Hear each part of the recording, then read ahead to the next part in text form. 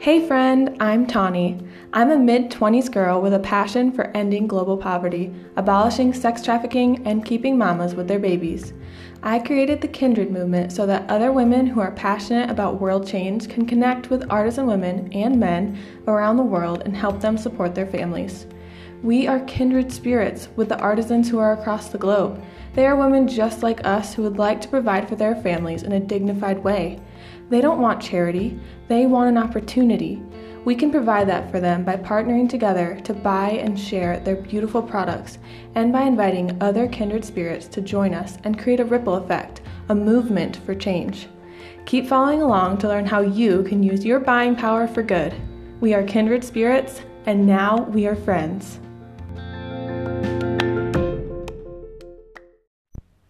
Hey friend, welcome back to episode 3 of the Kindred Movement podcast.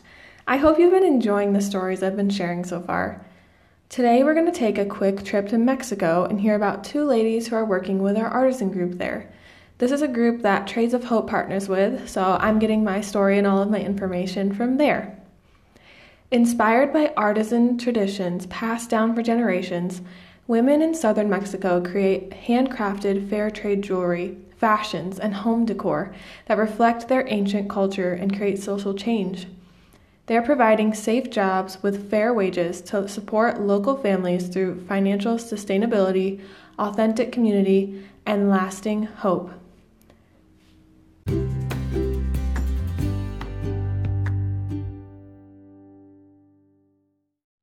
The first artisan story I want to share is a short and sweet one, and it is about a girl named Erica. Erica grew up in a small village in Mexico where her grandparents, parents, uncles, aunts, and cousins were all artisans too. When she was a little girl, she loved playing with her grandmother's amber and helping her make jewelry and other forms of Mayan art. Erica's grandmother taught her the artistic value of the warm honey, red, and orange tones of rare, ancient Mexican amber and how to find the most interesting and beautiful pieces to make every bracelet unique. Now, Erica hopes to one day pass her family's artisan heritage to her son, too. Every purchase of the Amber Trio bracelet supports so many generations of her family, and any future pieces that we get that are amber, the Mexican amber, will be supporting Erica.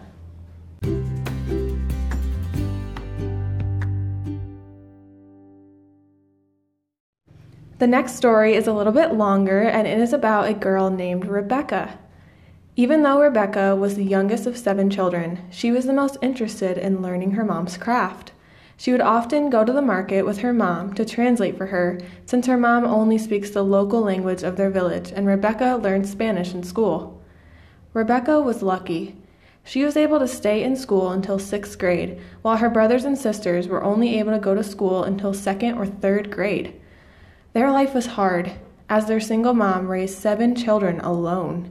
Their family of 8 lived in a very small home, sometimes without enough to eat. The kids started working to sell products to tourists when they were very young. Rebeca loved helping her mom and learning how to embroider and weave. She loved making crafts and teaching others how to make them too. But Rebeca wanted her mom to rest, so she took over the business when she was only 15 years old. Now, as an adult, Rebeca's life is much calmer, knowing that she has long-term relationships with fair trade businesses and clients that love her products. She employs 15 other women, including 3 of her sisters. The fair trade benefits of earning a steady income doing dignified work have allowed her husband, who used to travel to the U.S. several months every year to pick fruit, to stay home and help Rebeca run her business and take care of their family. Together, they have 2 kids and have been able to buy a small home. Rebeca recently shared her heart with Trades of Hope. She says, "I'm the happiest I've ever been."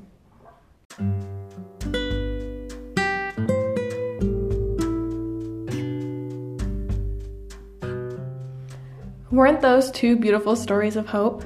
If you'd like to hear more stories like this, be sure to subscribe to the Kindred Movement podcast.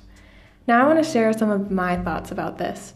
I have never been to Mexico, although it is on the top of my list of places I want to visit, and I'm sure maybe it is for you, or maybe you visited there already, but Having lived in Honduras for the past 9 months, I have definitely seen a lot of families like this, a lot of single moms raising a lot of kids, and every day when we're out and about, I see kids wandering around the streets by themselves, first of all, and also selling stuff, either like to us gringos, us tourists, or to, just other Hondurans around. So it's definitely really important. Like, little kids should be staying in school. Kids should definitely be in school because education is the key to ending the cycle of poverty.